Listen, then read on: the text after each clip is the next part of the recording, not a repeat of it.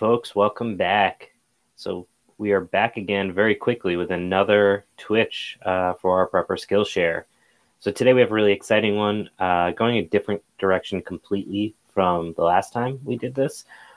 Instead, we're going to be focusing on more functional skills, specifically around the idea of starvation and group dynamics. If you are watching right now on Instagram, it's because I'm live streaming from Instagram and I'm about to turn it off. So if you'd like to hear the rest of this conversation, come join us on Facebook, YouTube, Twitter, I think, and Twitch, obviously. And all those are at /4ProlsAlmanac, wherever you decide to go. So thanks, y'all. We'll see you on the other side. For the rest of you, thanks so much for tuning in. I'm really excited about this conversation because it's not something that is easily accessible to have a meaningful conversation around it. So first I'm going to introduce our guest. Oh, could you guys hear me at all throughout any of that? Because I forgot to move my microphone in front of me. So hopefully you guys are tuned in and heard some of that. If not, I'm going to introduce our guest, Willow Moore, and they will tell you some more about what we're going to talk about. How you doing? Hi, I'm good. Can you hear me? We can. Is there feedback? I wasn't able to find headphones. There is, so I'll just speak like occasionally. Okay. Yeah, So sorry about that. no worries. So tell us a little bit about what you wanted to talk about today. Um, yeah, I mostly wanted to talk about my experience of semi-starvation in a wilderness setting, as well as recovery from that, which took place in a non-wilderness setting, and kind of use that as a jumping point to talk about semi-starvation in general, because I found that, after I left the program where I was experiencing starvation, I could find very little resources about it, which was surprising. Um, but there you have it. So I was like, well, I want to create a resource, or at least start creating more resources around this for people. Sure. So could you tell us a little bit, I guess, about where this process came from, or what's the starting point for this Which process? like, so did you want to tell us like a story about your experience, or were you planning on going more deeply into the subject matter itself? Um, yeah, I guess I'll kind of whoop, tell the story a little bit. Um,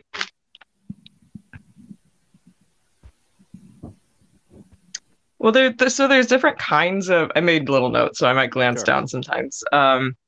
There's different kinds of. There's like different ways that you can be starving. Um, you can be eating no food. You can be eating food, but like very little.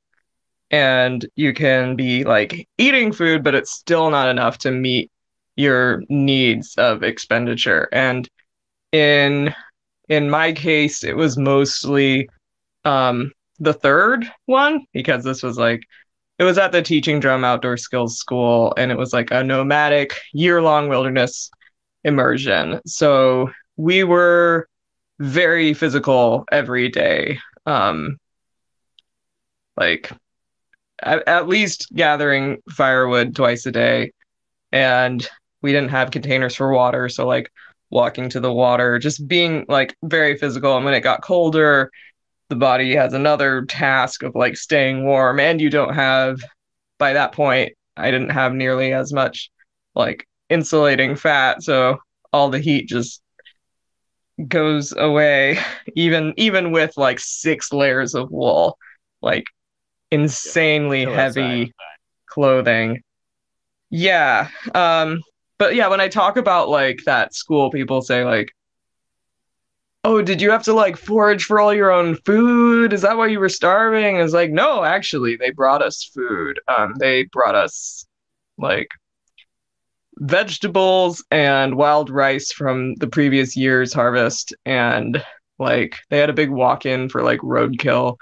And they brought us bear fat, and like one of the things that I noticed through that experience was just like bear fat was like by far my favorite thing.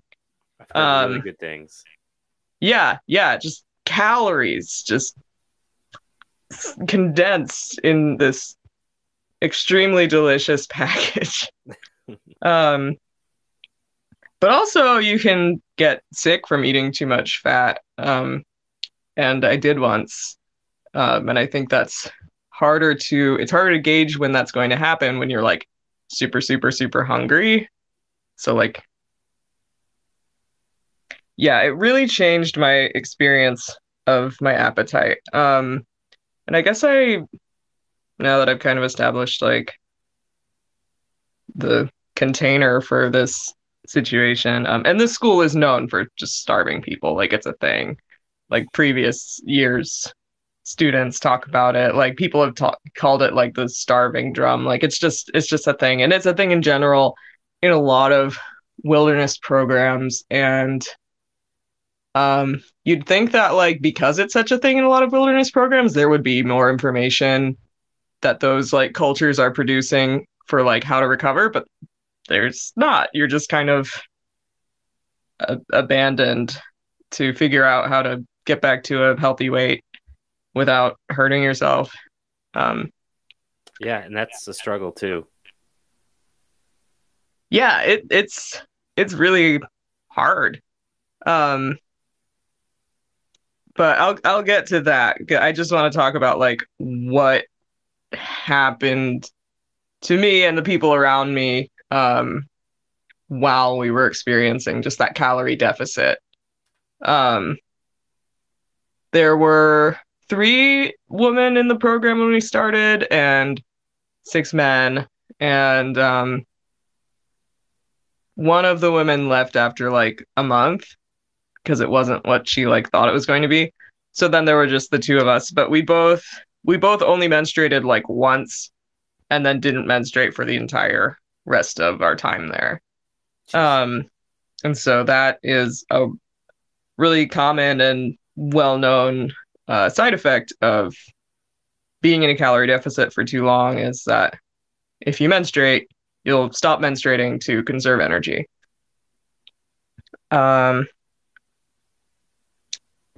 yeah, I have this like whole kind of list of things. Sure. And I'm sure Um, those are paired with psychological things as well. yeah, it was like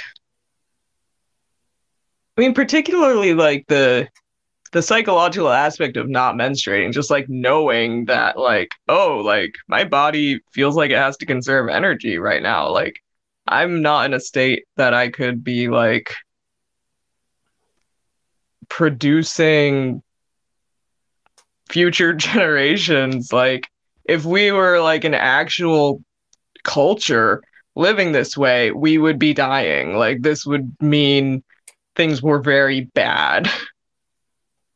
And the human body is like built to withstand those things, but it takes a toll. And the like mythos of the school, and it was weird at the time, but it just gets weirder and weirder the more that I look at it. They like appropriated a lot of like Anishinaabe and Ojibwe like cultural things, and they appropriated a lot, and they also made things up. And one of the things was like, yeah, like women in those tribes just would spend like half the year not menstruating because there was like not as much food during those times. And like that's not actually physically healthy or sustainable. But Yeah, they I had can't all these imagine. mythos to like justify the starving, to be like, oh well, this is like natural and This is the way you good. should be. Yeah. Right, right. But it wasn't.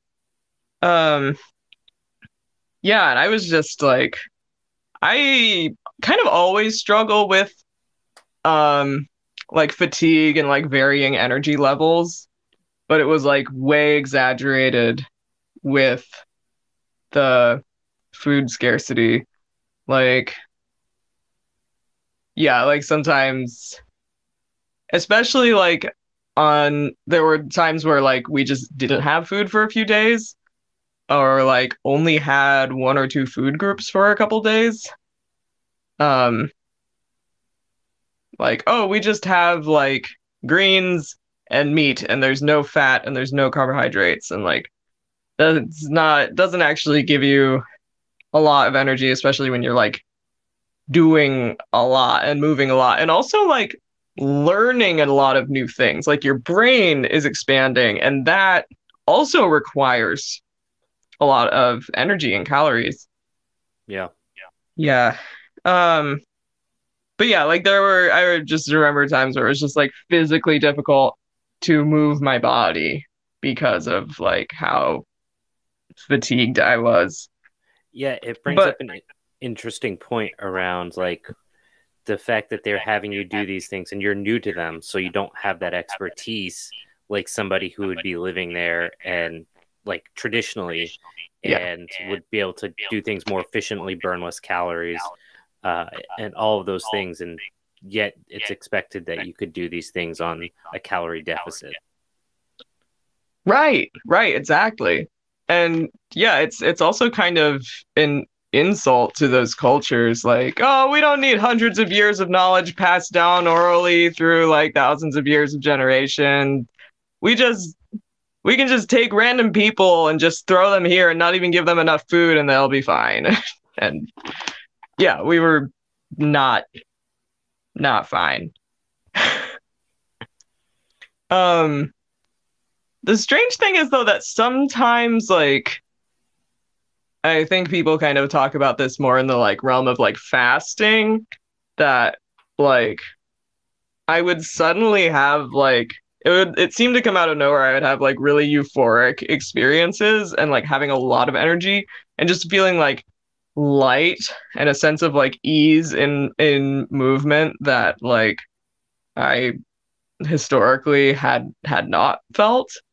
Um and often it was like after like a day of like dragging myself, like trying to do things. And then all of a sudden, like, not even necessarily when I needed it, I'd just be like, boom, like euphoric and filled with energy. And it's just like my body just tapped into an energy reserve and gave me some endorphins and was just like, go, go, get food or something, like remedy this situation. This is Yeah. your time window. Yeah, it's interesting. Like you don't get to decide when you have energy. Yeah, it seems like that would be a good thing to be able to control that, but also I guess like the body is desperate at that point. Yeah, yeah. And there probably are some people who maybe have more of a sense of control over that, like people who fast a lot and kind of have honed in on their metabolism or like those breathing exercises and stuff. And the school kind of like threw a lot of like concepts like that at us. Like they like talked about breathwork stuff some and we're talking about that some, but they didn't like actually teach us how to do it. They were just like, here's a concept. If you just like spontaneously figure out how to do this, that's great. And a lot of the stuff was like that. They'd just be like, here's a concept, go teach yourself. And it's like, okay, this is more of a like container for self-learning than it is a school. Yeah. That I guess that was kind of the point. Yeah, so tell us a little bit about how the group dynamics played into this starvation.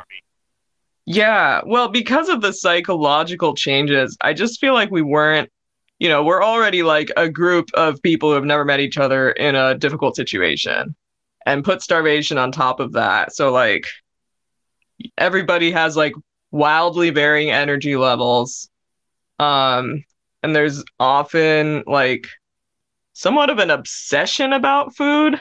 Like you think about food a lot and develop weird habits around eating. And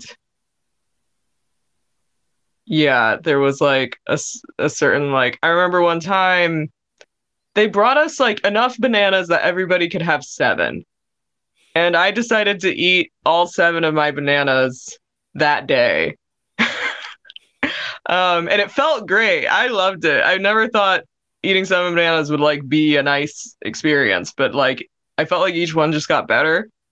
But then when they found that out, like because I did that while I was alone, the group got mad at me. And I was just like, I don't get it. I'm not taking it away from anybody else. Like what? And it was just like in our like we'd have these like talking circles, which was also an appropriated concept. And like a lot of it would just be like weird, like compulsive like food notions of like what order do you eat food and like and there was kind of like a guru guy, and so people would ask him like food type questions, and it was all just so like neurotic. It was bizarre that it was like, in spite of the fact that you're like at this wilderness school, um you're actually like constantly, I feel like you're ideally you want to get in touch with your intuition and be like, oh yeah, my like body knows what to do. But a lot of it was like, no, the school knows what to do. And so you have to listen to this guru person who's also not going to teach you anything. Yeah. Um, but I that's th- more. Oh, but yeah. all that's to say is that I have a conspiracy theory that they starved students intentionally to make them like more vulnerable to like that guru dynamic. That's interesting. I mean, it wouldn't be the first group to do that. No, it wouldn't be. But that brings up an interesting point though, and it makes me think about like where religion came from, and it's like you get like hyper fixated on things, and then you have to logically justify like why you're eating the banana, you know, once every 3 hours versus seven in a day or one a day or whatever it might be, and you come up with this like basically random structure that you use to like justify what you're doing, and like eventually that can get like codified, and I feel like that like speaks to like how things that don't make sense like become like a part of a community. Yeah, and that's absolutely what happened like at that school. Because by the time I was doing the program, they had done a lot in the past and they had like their own culture. It was like a religion specific to that school or like a code or a set of rules or um yeah, whatever it is. And like there was something about walking into that was like I like didn't really have a sense of like culture growing up. And so it was almost like, oh wow, like that exists in the world, but then yeah, it's also not good. And I've heard other students say like, yeah, teaching drum is a cult, but it's like a super healthy cult because it like promotes these like healthy habits and stuff. It's healthy, but it's within an unhealthy structure. And I'm just like, I don't think that that can be healthy. Yeah, and I'm more curious about this group dynamic component, and like Yeah. how did you guys work together? Was it like you relied on one another, or were you just there together, and like how either of those situations might have played into your relationship with food and one another? Yeah, I mean, we did rely on each other, but also um there were like moments of joy, but there wasn't a lot of like I didn't feel really connected with these people. Like I felt like, you know, that like we would all work our best to like make fire happen. Um, but like I didn't feel like really emotionally connected. Um, So I'm assuming you didn't stay in touch with anyone. what? Did you stay in touch with anyone? No, no. I tried for a short time after the program was done. This was uh like 7 years ago now. So yeah, I tried for a little bit. I'm just plugging in my phone. Um, whoop. Okay, I'm back. I tried to stay in touch, but also like four of the people who like were in the core group that stayed were from Germany. And so there was kind of like always a language barrier, and I feel like that might have been part of like feeling less connected. But I didn't stay in touch with the folks who were from America either. So Yeah, it's just you don't think yeah. like that psychological impact would leave like lasting impressions on like relationships and things like that. Yeah, I mean the other woman who did the program, she said that like ever since leaving, like when I was last in touch with her, which I think was like a year after we the program was done, a year or two after, she said that like she just doubts herself all the time. Like if she has an emotion or a desire, like she doesn't know whether that's coming from herself or not. Like she doesn't because of the way that the like school treated her, which was yeah, super awful.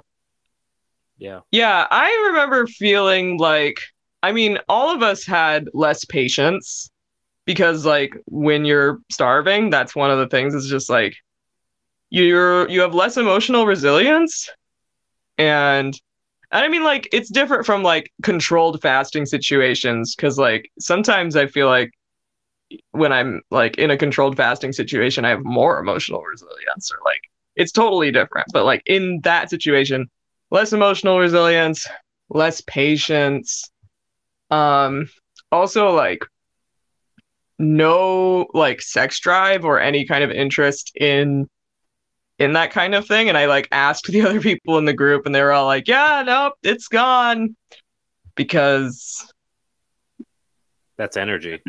yeah, you have to conserve your energy. Like that's a waste according to your body. And it's like, what? This isn't a time to be like doing anything that might make a baby. Like, no. Yeah. Yeah. But yeah, I just didn't end up feeling and I feel like normally like being in outdoor spaces with people and working together to like set up camp and stuff is like this incredibly bonding experience. But I I can't help but feel like that was disrupted. And I think part of it was disrupted from starving for such a long time. And I think it was also disrupted from like the way that the guides kind of were manipulating us basically. Sure. Like and they were trying like there was this whole concept of like, yeah, we're trying to like heal our patterns and like develop like a group consciousness and work together really well. But I felt like so much of their interference actually worked against that. It worked against us like Yeah. being able to just naturally do what humans do. So I want to ask, as this like year went along, how did that starvation change, and how did it relate to like that group again?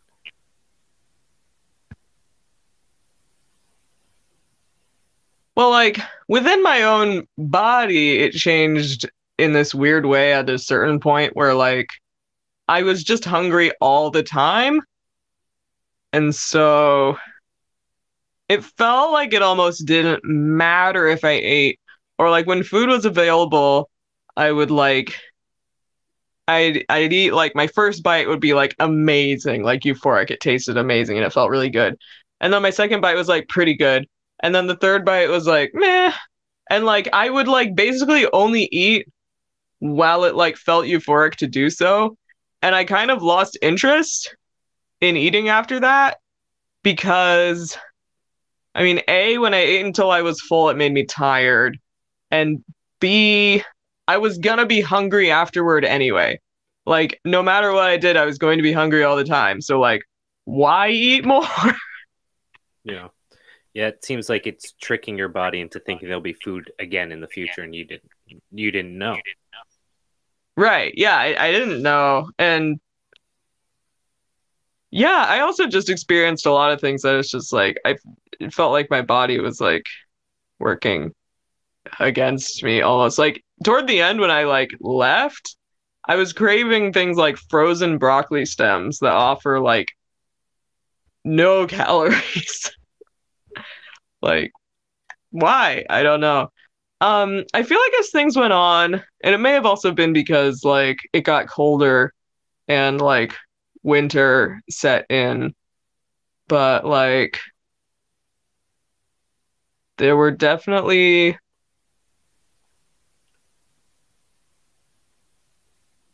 we just like weren't like kind and nurturing to each other.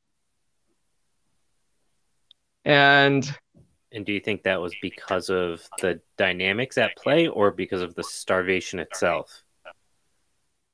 both I think, but I think because of the starvation, after I left the school and like was trying to figure out like what just happened to me and how do I like recover and gain weight, I looked up I tried to do a lot of research and one of the only things I could find was the Minnesota starvation experiment, where they put a group of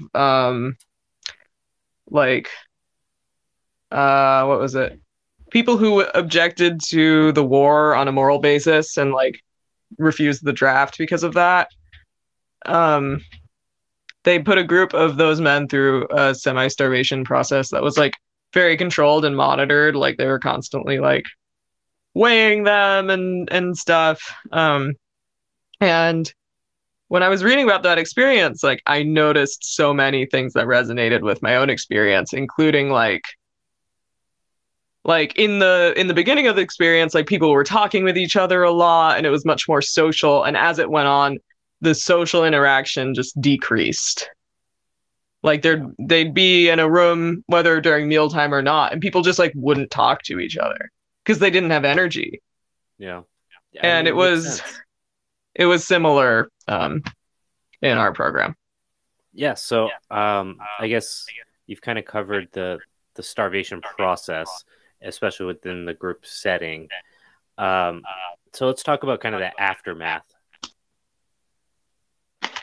Yeah, I mean, so the aftermath started like when I decided to leave the school, and I decided to leave the school because like I like had almost no control of my bowels anymore, and I was cold all of the time, and like it felt like my brain like wasn't working, and I was all I wanted to eat was frozen broccoli stems, and I had an infection on my thumb, and the treatment protocol for that is was like I was watching another person in our group go through that. And also, you're just more vulnerable to infections again when you're in a deficit of calories and when you've been in a deficit of calories. Your body like deprioritizes healing things, I think. Yeah. But also like weird stuff gets healed or shifted. Like my teeth got straighter during that experience. I have no idea. Like only I would have noticed, but I was like, this definitely happened, and I don't know why that happened. Yeah, that's Um, interesting. but yeah, I decided to leave because I was like, I'm dying. Do you mind and me I was asking like how long trying you were to there? ask the guides and the other people there, like, how can I stay warmer? What's happening with my bowels? Like, and just no support, no support. So how long were you there? 7 months. 7 months. Yeah, that's a long time. Um, Yeah, yeah. Do you yeah, it was mind a me long ask? time. Do you mind me asking if how much you lost? Um, uh, basically, I went in like I mean, you don't have to say your weight or anything. I'm just curious, like, Yeah, I think I lost 25 pounds, but I was already on the low side of like what's normal for my weight when I entered the program. And they did this like they would like do like a caliper test to test like our fat versus muscle ratio. And I remember toward the later months they were saying like, oh, like you're increasing in muscle and decreasing in fat. That's cool. And I'm like, I know that's like what athletes or like bodybuilders or like particular people like want to do, but I'm in a survival setting and that's actually not good. yeah, Not to mention, I was not stronger because of that. Like in some ways I was lighter, so like doing things like running or walking long distances was kind of easier. But I remember we got a deer. They brought us just this like massive frozen roadkill deer. And so we like tied the deer's legs to a stick where like one person could get on each end of the stick, put it on their shoulders, and stand and walk. And I couldn't stand. I just couldn't even like get from a squat to a standing position with that weight on my shoulder, which I could do now, no problem. yeah, So I wasn't actually stronger. I was weaker. yeah, yeah. I'm sure you put on some muscle, but not nearly enough to offset like what you probably lost. You probably put muscles on in weird places. Yeah, or like maybe I don't know exactly how it works. I just know that I was like less physically strong. Yeah, Um yeah, it was it was weird. And I was also just like just less resilient in a lot of ways. Like I was just less resilient to the cold too. yeah. So Um but yeah, so I left and um I remember like going to I like stayed in Minneapolis for a few days while I was like trying to arrange for a plane ticket and stuff. And I remember like going to the grocery store and being extremely disoriented and just like getting like $100 worth of food, but like trying to get the kinds of things that we were eating at the program because that was what I was used to. And and then just like arriving back at this like I like was staying with a couch surfing person being like I don't really even know like what I'm gonna do with all this. I'm like leaving in a few days, and it was just like I couldn't make decisions, yeah, yeah. like Your in brain needs to especially adapt. in that Yeah, setting of being in a grocery store.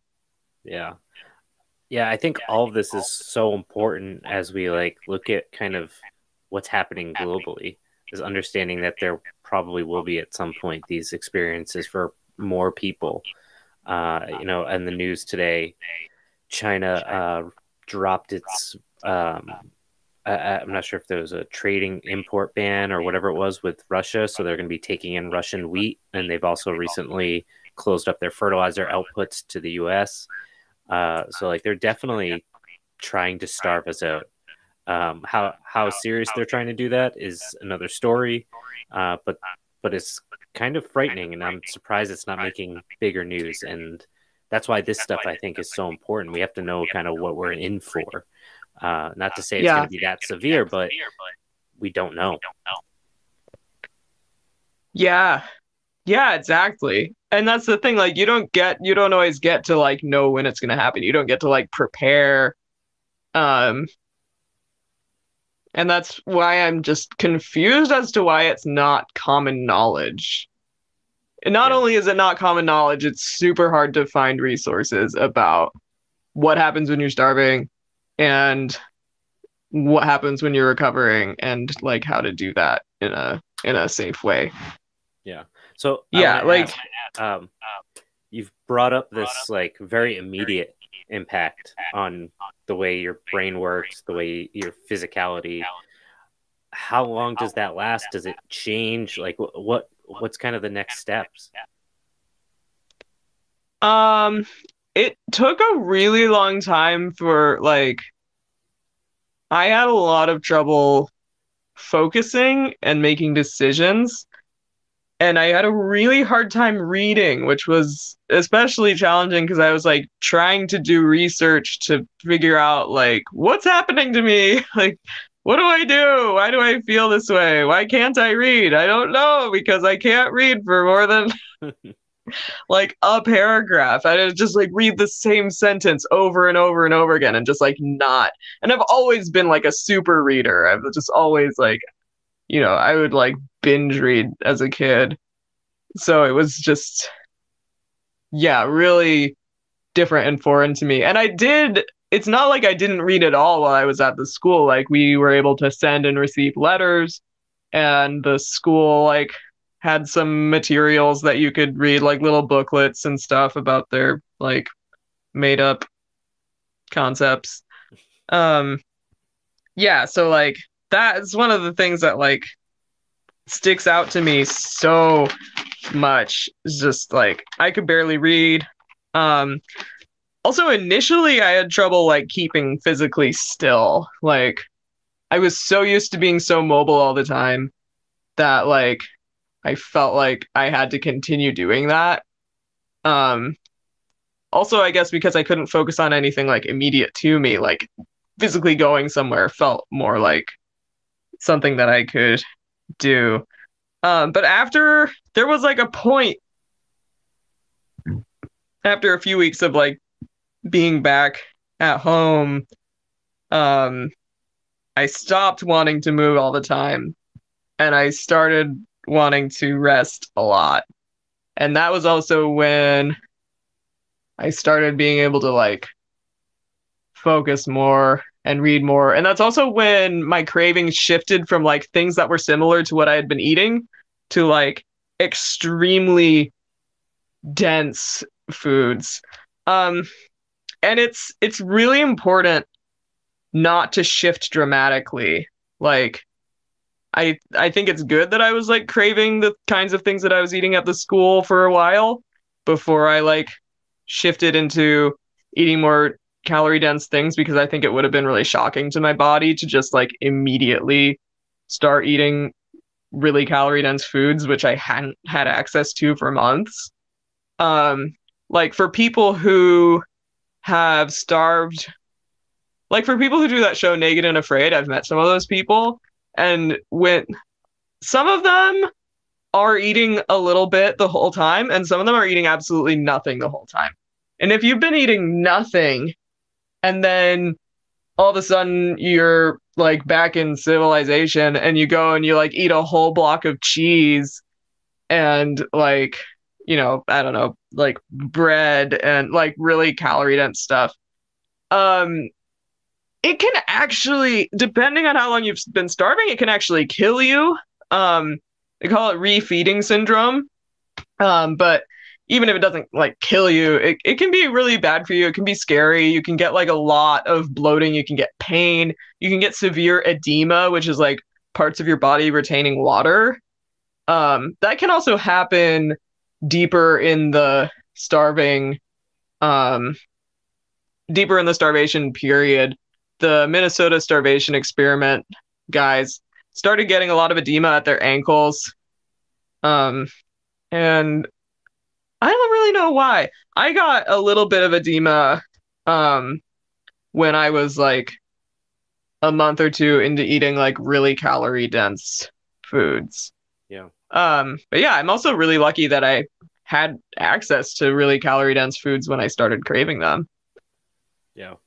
Yeah, it's funny you bring that up because my grandfather was in World War II and he was a POW and he had escaped, and this was in Italy, and my great grandparents still lived there at the time, and when he finally made his way back home, like the story goes that he came home and had a bowl of soup and then went to bed, and I'm like, how could you have gone like a month trying to travel by foot and then come home and had a bowl of soup and been like, I'm gonna go sleep? And like it makes more sense like as you're kind of talking through this. Yeah, and like but some people like want to eat a whole lot, and it's actually not good to do. Yeah, Yeah. and I'm imagining for him like they lived in southern Italy and it was pretty poor, so I don't think like the experience of starvation was like totally foreign. So they probably, I'm assuming he probably knew a little bit or was more intimate with it than like the normal American in 2022. Totally, totally. Yeah, it's odd how like we don't know how to deal with it. Even though like a lot of people also don't have enough food. Generally, like some of the most at least calorie dense foods are also like really cheap. So like even if you're starving in every other way, you can often at least get enough calories here. Yeah. But it's still not good. Um, yeah. Yeah. So uh, at what point was it that you switched to wanting those calorie dense foods? I feel like it was a few weeks. It was a few weeks, and it was. I feel like it was pretty sudden. It was like within a few days, I was like, "Oh, I can't eat apples anymore because they taste just horrible fiber." Like I couldn't eat anything with fiber. I was like, "Oh yeah, this is like being a kid again." Like we had eaten so much like cabbage during the program, and like I didn't want to touch cabbage with a 5 foot full. Like I didn't want, yeah, fruit. I still wanted a lot of fat. I I also like felt so weird about like being like back in civilization, and so I was like dumpster diving for most of my food. But I found some really great stuff. Like I found a lot of cheese, and cheese was something I wanted a lot because that it's such a dense food. And it has fat, and it's just like that was all of that was exactly what I was wanting. And I was just like drinking heavy cream as well. And I couldn't drink milk anymore. Milk made me super sick. And to this day, I can only drink milk if it's like local, raw, unpasteurized, like higher fat milk, like from Jersey cows. So that's just like a permanent change that happened to me. 'Cause when I was a kid, I drank milk all the time. But yeah, cheese, heavy cream, chicken skin was like the best. I remember one night I found a bag of uncooked rotisserie chickens and a whole duck.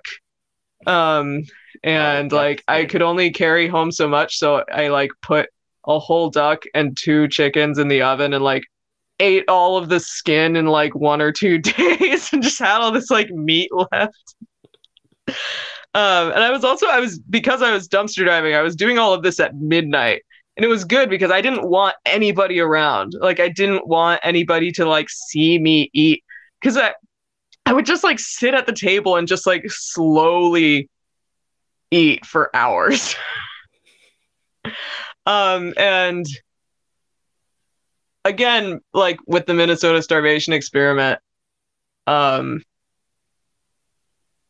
other people had described like that shift of like wanting really densely caloried foods and not wanting to be around other people while they ate because they had developed like very strange habits basically, um about like how the food has to be and how they have to eat it. And yeah, again, that like social degradation component, because like food is supposed to be something that you share with people, but like, yeah, now like coming back into having access to all kinds of foods, um I just knew that like the way I was eating wasn't compatible with other people.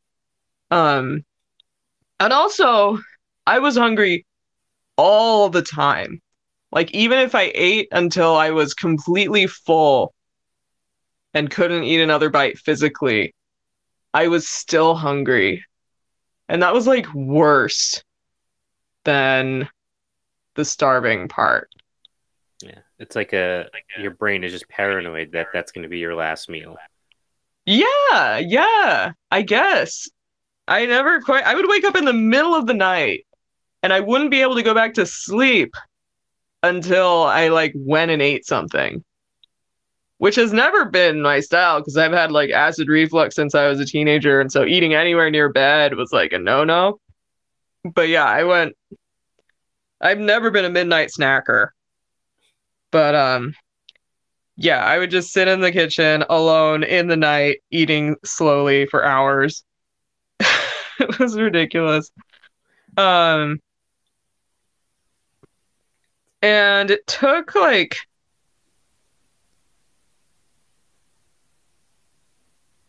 also my toes like felt weird for a really long time, and I don't know if that was like I had gotten frostnip or something, but like over several months they kind of like went back to feeling normal. Yeah, that's Um interesting. yeah, and as I said before, I did get some like edema when I was like refeeding.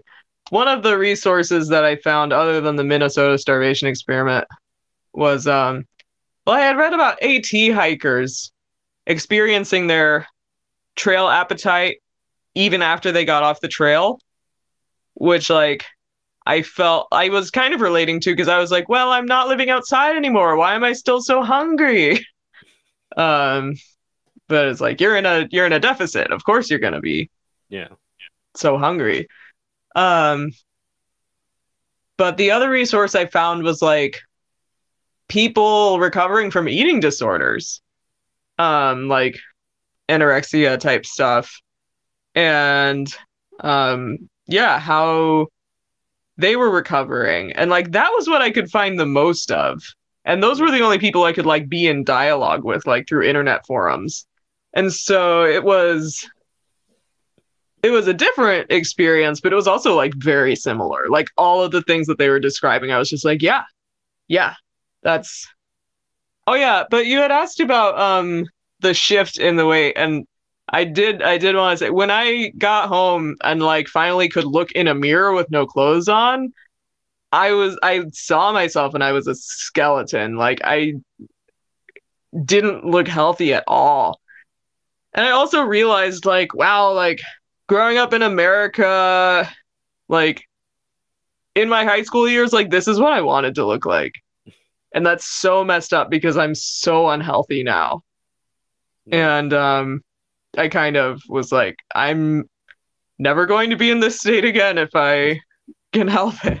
Like Yeah. now that that horrible fantasy has been realized, I want to run in the other direction. So this is Yeah. not healthy. Yeah. So, Um, how? yeah, and it was also like it was hard psychologically to allow myself to eat as much as I like needed to be able to sleep and focus better, and there wasn't any like not feeling hungry, but just like it was just like I just had to eat, and I had to eat the things that were palatable to me, which were like those really calorie dense foods. I remember overcooking some eggs. I was like I fried a couple of eggs and I cooked the yolks too much, and I cried and I broke the plate because I was so hungry, and like the yolks only felt nourishing to me when they were like runny, Yeah. and I was just like so deeply devastated by just overcooking eggs, which like now if I did that I'd be bummed out, but I'd be like, okay, I'll make some more eggs. Like I don't need to cry and break a plate. Yeah. Yeah. So, when did would you say that the impacts of the starvation started to wane? Like, how long did that take? Like how long did it take to like physically To regain feel the weight? normal? Um, And normal is obviously kind of a loose term because I'm sure there's some things that still have stuck. yeah, and also you initially just put on water weight because like you're able to like eat salt again and stuff. So like a lot of that initial weight that you're putting on is like not it's not like body fat. It's not like tissue at all. It's just like there's more food in your body and there's more water in your body, and your body has to do a lot of like cellular repair and stuff, and that that requires like flooding areas with water because cells can like pass through and do the things that they need to do more easily when there's like an abundance of water for them to move through. And so, yeah, people always like, we have this like cultural thing of like, I gained 10 pounds from eating a really big meal. And it's like, no, that doesn't happen. That's not how it works. Um, it takes a lot of time for your body to make adipose tissue. That's Yeah. like a complicated, like energy storage process. And what's typical for a lot of people who starve, almost everybody who was in the Minnesota starvation experience, so many people who have had eating disorders, and me, is that you overshoot your initial weight because your body needs to store enough um like energy and adipose tissue to feel like comfortable and secure to begin the cellular recovery work. Like if you've starved long enough, your your body has like stripped fat from really weird places. Like it demyelinates your nerves. So there's like sheaths of fatty tissues around your nerves that like, it's like the rubber thing around an electric wire. It insulates them, it protects them, and your body will like eat that to keep you alive, to keep your basic body functioning. And so it makes so much sense that like it feels like your nerves have been stripped. Like when when you've been starving, like you just don't have you're like on edge in a lot of ways.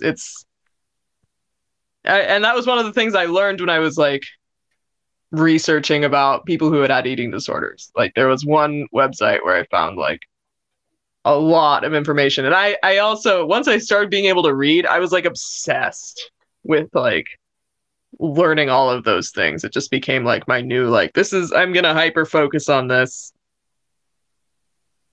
Yeah. so that I feel like there's like hope for me to not feel hungry all the time.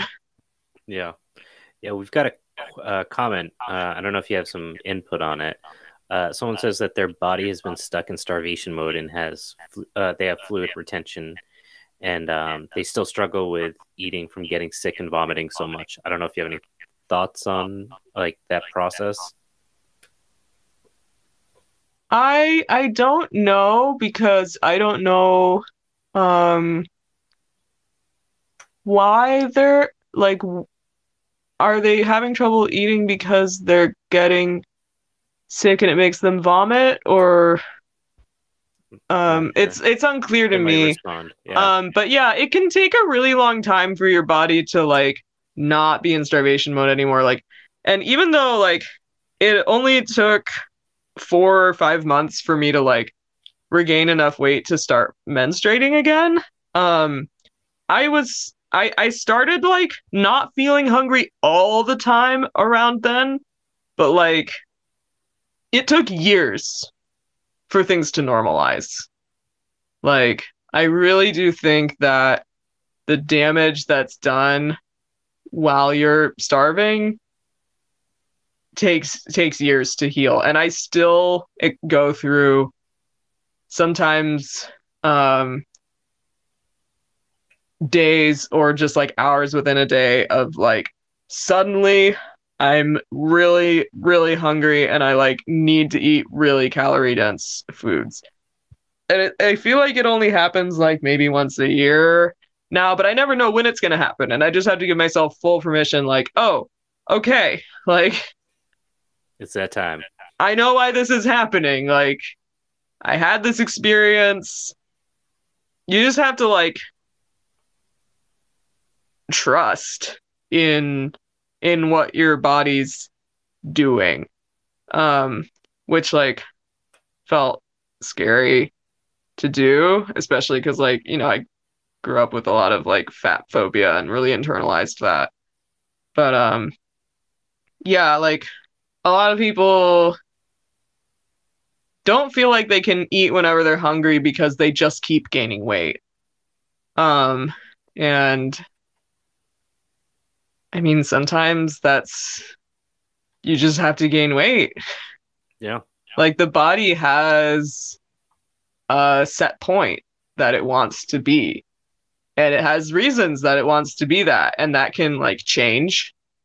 Um, but Yeah. yeah, it's not gonna just you have to go on that journey. You have to like overshoot and maybe it'll go down on its own and maybe it won't, but you can't start restricting your calorie intake again.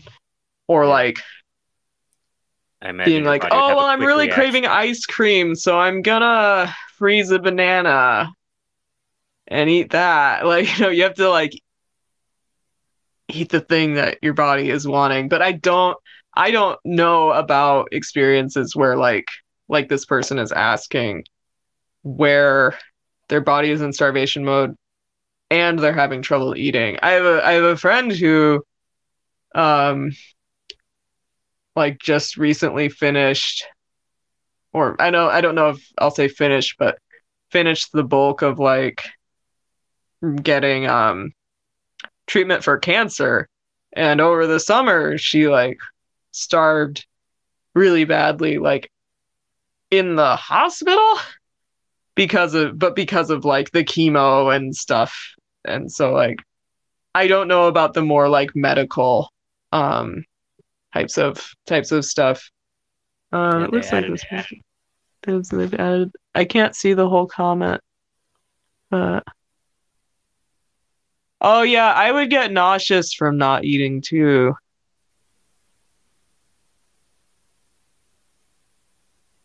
Oh, that sounds really hard.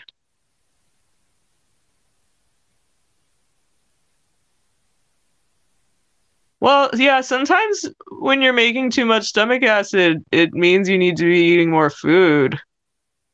Well, yeah, because when I would wake up in the night, I would actually be having acid reflux, and when I ate, it made the acid reflux go away, which is like the opposite of how it usually works for me. But I can't read the bottom of the comment because of the way that my screen is, and like I can't scroll. I actually Where do can't you even end? see myself in my little video frame, but Oh, where does your reading end? I can finish it for you. it says, but I also make too much stomach acid. I did. Managed to lose half of it when I started. When I started getting better, now I've plateaued again. Mm. Yeah, I mean, if you're having, I mean, I don't know, and I will say too that unfortunately, like most doctors err on the side of like losing weight is always good. Like I went to a doctor after the like when I left the school, I went to the doctor who I had been seeing before that, and I was just like, I'm really confused. I'm really hungry all the time. I'm experiencing all these weird things and all these weird cravings. Um, and like he was like, well, you're not underweight according to the BMI anymore. You gained like 5 or 10 pounds, so don't worry about it. You're fine. Like Good enough.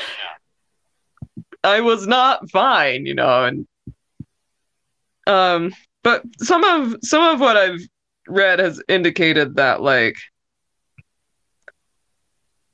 if your body is like trying to gain weight, it needs that for some reason to like heal whatever's going on. Yeah. Um, Yeah. So but yeah, I can't really speak too much to that because I haven't had that personal experience. yeah. So I do want to ask. I guess like you've talked about that fact that this takes years to recover. Has it changed how you relate in terms of like groups of people from this like experience at all, or was that outside of the food component, has it basically stayed the same? Um,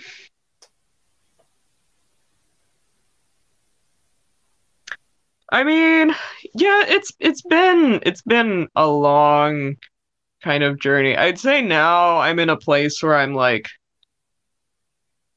lot more compassionate with other people, and I try to be um like nurturing and nourishing in my relationships and friendships, and like offer warmth and connection. Um, Even when people don't have like the time or the ability to like be present and receive that or offer it back. Um, I've just felt like, oh, that's something that's really important um to be able to do. But it took a long time to get to that. Um, like I really struggled leaving the school, like because I felt like I couldn't really talk about my experiences there. 'Cause I left that place and went to New York City, and the people just didn't have a framework for like I couldn't just be like, yeah, well, we had a talking circle after the morning fire, and we talked about like the guardian exercises that we've been doing.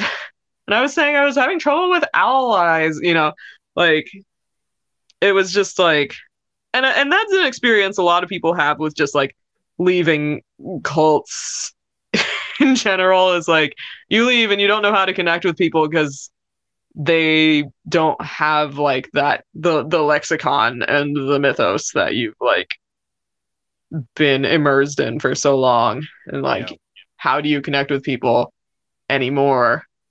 um yeah, and yeah, I think that for a while I was just like pretty aloof. um like people who knew me at that time described me as like aloof, or they felt like I was intimidating. But like I was just really struggling to connect. And I still experience that some now. Um, but yeah, definitely over the years developed more of a sense of like how to start connecting with people again. I just like had a lifelong thing of just having trouble with like group social situations. Like if it's like a group of my friends or a group of like particular people, I can handle it. But for the most part, like I need to talk to people one on one. Um, that it's just like overstimulating when there's too many people. sure. So I think the big reason why we wanted to do this is because it's an important skill, or at least I don't even want to say skill, but rather like a piece of knowledge, uh, given the world that is unfolding in front of us. So I don't know if you have any particular thoughts of things that you would suggest for people that are concerned about this experience in the future, that either they can do today to prepare for if this ever happens to them, or like what do you think are like next steps for people that are watching? Hmm. I mean, I want to like make a zine or something. I want to like have like a tangible piece of media that I could just like offer people and say like here. Um, I do think that like anybody who wants to learn more about this, like finding anything you can about the Minnesota starvation experiment, um, is probably going to be your best resource. Not that it's perfect or anything, and it's actually sometimes kind of hard to find good information about it. There's a little bit on YouTube. There's like some PDFs floating around, but there's not like a book or anything really definitive. I'm gonna put on my hat because I'm cold. I do think that reading, if it's like not triggering for you, like reading stories of people who like have recovered or are in recovery from eating disorders can be helpful for the describing like what it was like while they were starving and what it's like trying to gain that weight back. I do find that there's like it's probably true of the Minnesota starvation experiment so much. Um but whoop, I lost my train of thought, sorry. Um Reading the comments. that there can be so much of a focus on the numbers. And I remember like in high school when I was like really obsessive about like weight stuff again because of like fat phobia. I was just like thinking it was always the numbers. It was the numbers. Oh, weighing 100 whatever whatever, and then weighing 100 whatever whatever, and like, and when I reach this number, I'm going to restrict in this way, and this has this many calories. Um, I don't find all of that super helpful. It's true, like on the Naked and Afraid shows and the Alone show, they always are like, this person lost 37 pounds, which is like 29% of their total body weight going into this challenge. And it's just like, there's something about it that feels really sick. Gross. Yeah. Yeah. Yeah. Um, so yeah, I feel like, and it's hard reading about that experiment too and looking at the photos of the men. It was obviously like a really hard time. And also just like medical stuff, like experimenting on people weirds me out. So I feel like the best time to like do this is when you're feeling really resilient and like you have the support that you need to like look into it. Like if reading about this kind of thing is gonna like trigger um disordered eating for you or anxiety or whatever, like now's not the time. Um, but like when you have a time where you're feeling resilient or like you have a friend or family member who's like also interested in that, I think it's important to yeah to learn about it and to collect those like stories and understand because some people really have to and some people really should. It's just like not in our cultural pool of knowledge right now. Yeah. And And so it's not a everybody has to know, but hopefully like enough people. yeah, it's a reality for many people across the world, and unfortunately, will probably be a reality more so in the future. Yeah, yeah, we've got a lot going on in the Yeah. world right now. So, for folks that have enjoyed listening to you talk, do you have a Venmo or something like that they could throw you a couple bucks? Oh, I do have a Venmo. I think it's Willa dash More, and they're WILLA MO dash MOORE, and there's a picture of me looking uncomfortable with a giant cat on my shoulders. Um, So now it's codified. So yeah, this has been great. It's really interesting to hear. Not that it wasn't great that you went through this, but but it was great to like have this experience and to hear your experiences and to learn a little bit about something I don't know anything about. So I definitely appreciate it. I'm sure our audience also appreciated it. If anyone else has any questions before we wrap up, please drop them now so we can answer them until while you're clicking away if you're going to respond. I'll just plug a couple things before we wrap up. So if you are watching this and you're not super familiar with the Porpoise Almanac, we are a podcast. Go check us out. If this subject matter is of interest to you, you'll definitely want to tune in. We have a new episode coming on Sunday night with Dr. Lynn Hunsinger. Be talking about the evolution of the California ecology and what we can take from the Spanish Dehesa model and some of the science that's gone into comparing these regions and what we can do to help make California more resilient. So that could be something that's up your alley. If you are really excited about hearing Dr. Lynn Hunsinger, you can jump on our Patreon, and for $2, you can have early access to all of our episodes. And lastly, if you enjoyed this, you can give us a couple bucks by subscribing on Twitch. And that just means that we know people care about what we're doing. But of course, please support Willa before us because she's donating her time and people already contribute money to us. So we don't desperately need it. And we'd rather help people that are helping us be able to do the work. So it does not look like anyone has any questions. So I guess we can wrap this up. Any final thoughts before we end this? Um, Yay.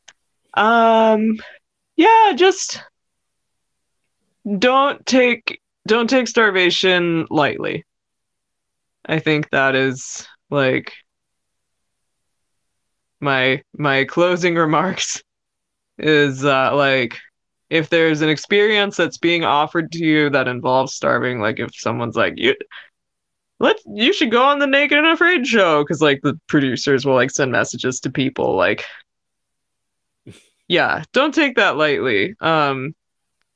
It's a lot for the body to have to deal with, especially if you don't have like a like nourishing, nurturing family or circle of friends to like take you back in and like hold space for you while you're recovering from that. Um, it's it's not a good time, and you can experience like permanent or semi-permanent physical damage from it, and It's not fun. it's not fun. Well, thanks so much. This has been great. Thank you. Thank you for having me. Thank you.